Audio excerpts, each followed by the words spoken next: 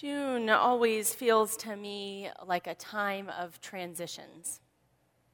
Last week, we celebrated our coming-of-age graduates, hearing about their journeys over the last year. Some of our teens are graduating from high school, our young adults from college. And then, of course, June is a month for brides, walking down rose petal-strewn aisles. Brides, graduates, and our board of trustees. This congregation has the community elect new board members and welcome them onto the board at our spring membership meeting. And that is just what we all did at last Sunday's meeting, as we thanked our 4 outgoing board members and welcomed 4 new members of the board.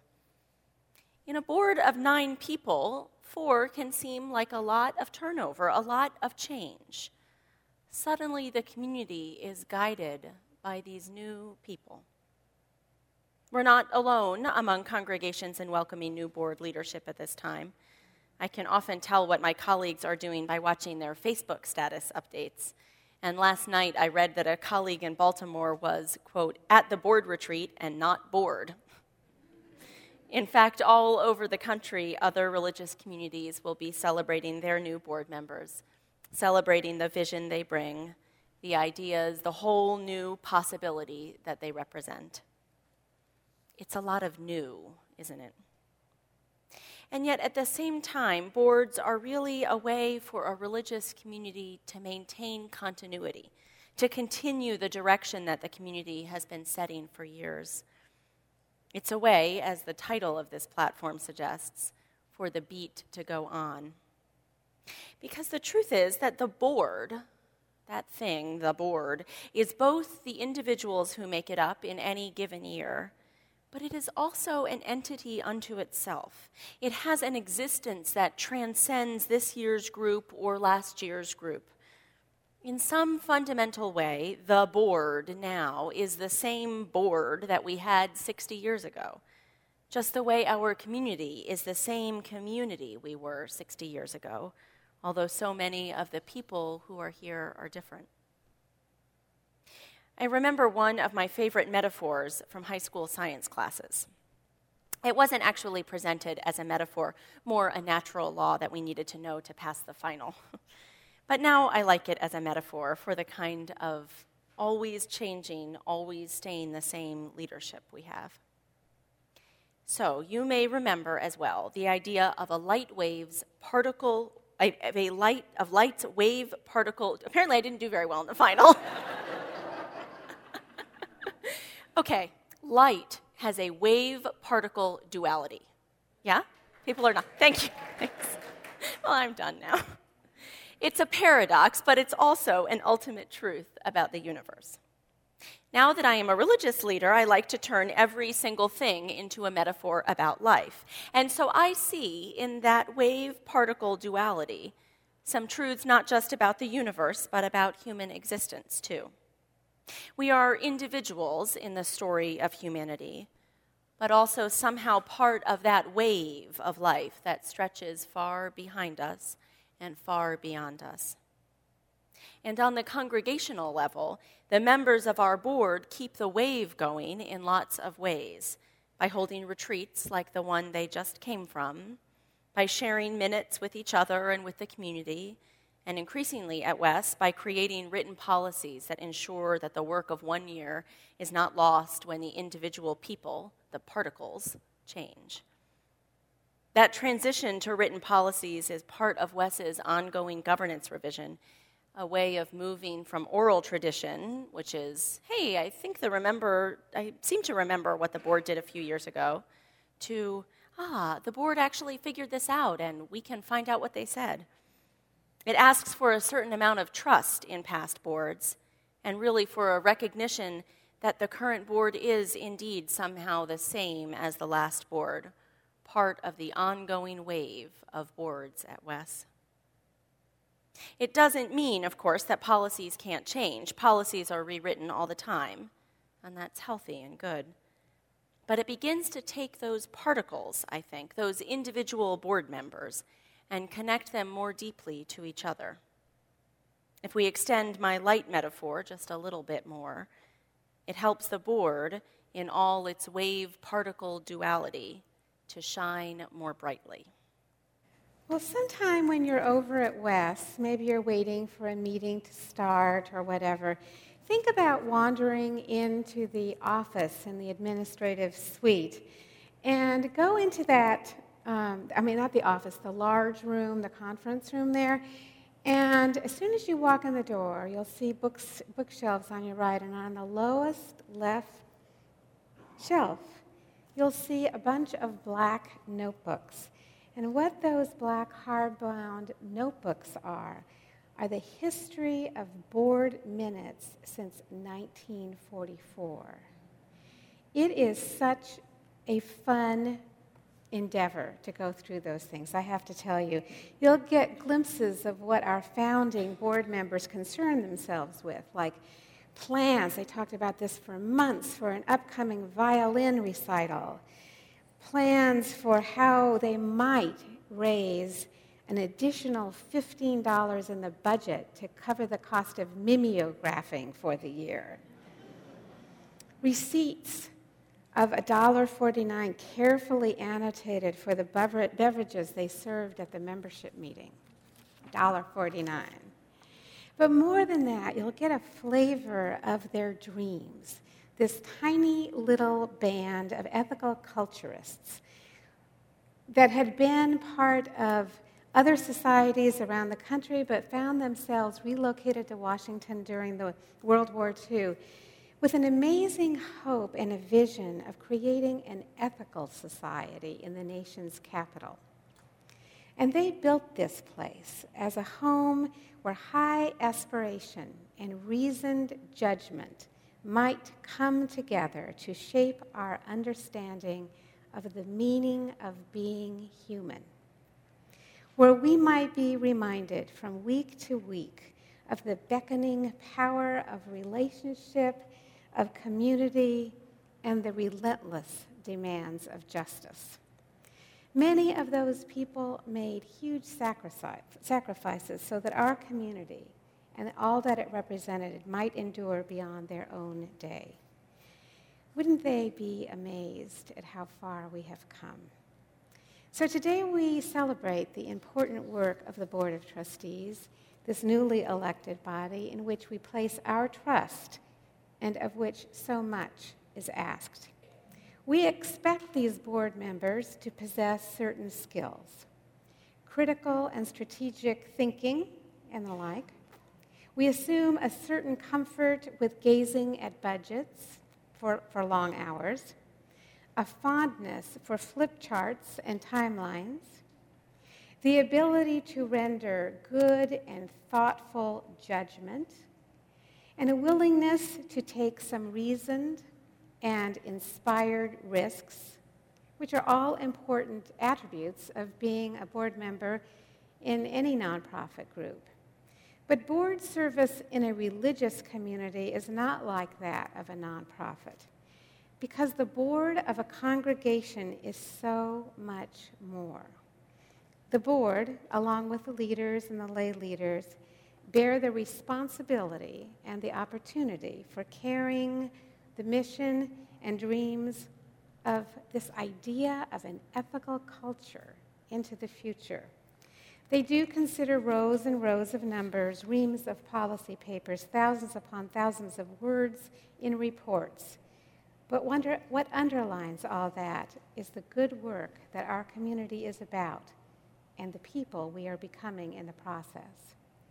And so beyond their degree of organizational competence, and it is really amazing and impressive, they must also care for the community and the mission we pursue, guided by values, committed to our ideals, and with compassion and heart.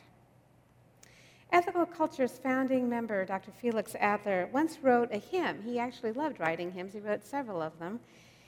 He called it "Hail the Glorious Golden City." He used an unlikely source for that image, the book of Revelations, which proclaims a vision of a new Jerusalem, a shining city on a hill. an image that inspires humanists and Pentecostals alike, the glorious Golden City, a powerful and life-transforming force for good in the world. Hail the glorious Golden City is an honest hymn about the realities of building the community of our dreams. That Golden City shines because of the care and the effort we all pour into it.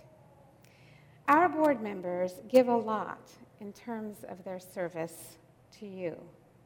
Meetings twice a month, task force meetings on top of that, report writing, and also constantly staying in contact with members to ensure that they are representing you faithfully and well. And you have a responsibility to stay in contact with your board members. Though you are invited every month to their board meetings, very few of you take them up on this invitation. Make this your year when you will commit to attending at least one board meeting. It's inspiring. I'm not just saying that it is always exciting, but the conversation is rich, and it's about you, and it's about our future. Some of the most exciting, inspiring conversation I think that may happen this year is about governance revision. Now, I'm on the governance task force, so I have to say I'm a little biased about this particular work. It's important, I think, because it's helping us to make a transition toward that written culture, to make a transition toward more structure and clarity that will serve us well as we grow. But I know that sometimes general members of the community glaze over a little when they hear about all the policies, so I want to distill for you what I think this work is about at its heart, what I think the board and Mary and I are all hoping this work will help us do even better. Mary has been talking about the particularity of board work in a religious community, the way that it calls for a certain kind of leadership and vision. It calls, too, for another aspect of the religious life, for partnership, especially in an ethical culture congregation where our faith is built on relationship and connection with each other. The board is called not just to make policy, not just to govern, but to do those things in acknowledgement of, in celebration of, its partnership with all of you, its partnership with Mary and with me. Leadership, whether it is in the board or in our own lives, is not just about beating our own drum and marching blindly forward. It's about listening to the rhythms around us, hearing the rhythm that plays most deeply in our own hearts, and finding a way to bring the two together into something more pleasing to the ear than cacophony. I guess actually that is sort of the lowest threshold for leadership, better than cacophony. What we're really going for in leadership of this community, in leadership of our families, our workplaces, is a great sound. And that means being able to hear what other people are beating on their drums. It means changing our own beats sometimes, and other times picking up a conductor's baton and trying to get us all on the same downbeat at the same time. The board welcomes hearing from membership, I know, and works hard to stay in touch with you. I think actually it's that the previous year's board, those particular particles in our long board wave, did a particularly good job of increasing their communication with the membership. But as you can imagine, much of the board's partnership time, their syncing rhythm time, is done with Mary and with me. You know, when I first came to Wes, I wasn't sure about this whole capital L leader title. It sounded a little bit like a bunch of aliens would troop off a spaceship and ask the membership, "Take me to your leader." And I wasn't always sure how to describe it to people outside our tradition. So I started saying that I was one of the clergy leaders at Wes. The board, then, is often referred to as among Wes's lay leaders. And more, I think there's a lovely sense of partnership in those titles. The acknowledgement of our different roles, clergy and lay leaders, also the celebration of our shared leadership together. So if little aliens showed up and asked you for their leader, I hope that you, the membership, might start pointing in a lot of directions. Toward your 2 clergy leaders, toward your many lay leaders, toward yourselves, too, leaders in your own lives and in this community, co-creators of the congregation that we love. Then, on practical reasons, I would suggest you take care of the aliens' confusion and book it out of here. But don't forget to thank them. These board members are dedicated to serving you, which often means sacrificing work time and home time. So I invite you to thank them and thank their partners. In fact, if you leave a membership meeting without thanking the president, without thanking the board members who gave of their time and their talents to pull that together, please reconsider your actions. The board and the leaders are committed to creating an even stronger culture of appreciation at Wes this year. So thank those people who teach Sunday school or adult classes, those who work on our facilities, those who come on Sunday mornings as visitors. No one owed us their time or their money, their love, or their faithfulness. Be unstinting and generous with your gratitude. We have been talking some this morning about leadership in general, about the wave part of our board. But the truth is that our board is also those little particles. And so there are some particular things that I think this version of the board, this year's board, will bring to our community. We have all just returned from an energizing board retreat, and I wanted to share with you a little bit of what I heard and invite you into the conversation over the next year. One thing I have loved learning about this year's board members is how many different parts of the community they connect with. Wes's board isn't representative. That is, board members serve the entire community, not individual constituencies. But the conversation is always made richer when members have had different experiences in our congregation. This year, we have Sunday school parents and Sunday school teachers. We have members of the chorus and members of the welcome team. We have major event planners and social justice advocates. They share, I think, both an excitement about all that is happening at Wes these days and also a commitment to making sure that Wes can sustain the excitement, that our finances remain well managed and grow stronger, that our denominational relations are honored and deepened, that our structures for oversight and accountability are clarified and held with care. This board came to their retreat with a strategic plan created by a task force at the previous board's request, so they were able to grab onto those priorities, to trust the wave that they were jumping into, and move forward to create measures of success so that we know when we've achieved the goals we set. This is a board, I think, that knows how to balance the power of data with the importance of feeling, to listen both to the statistics and to the buzz. And that's where all of you come in, whether you have been members for 30 years or just picked up your very first blue name tag. It is your job to create the buzz, to talk to the board and share in their vision, and to trust the board, to honor their work and thank them for their service. This morning, we ask you to officially install the new board, to celebrate your election of these board members, these particles, and to charge them with their work for your community. I invite you now to turn to your program, and I invite this year's board members to come forward and to join Mary and me on the stage.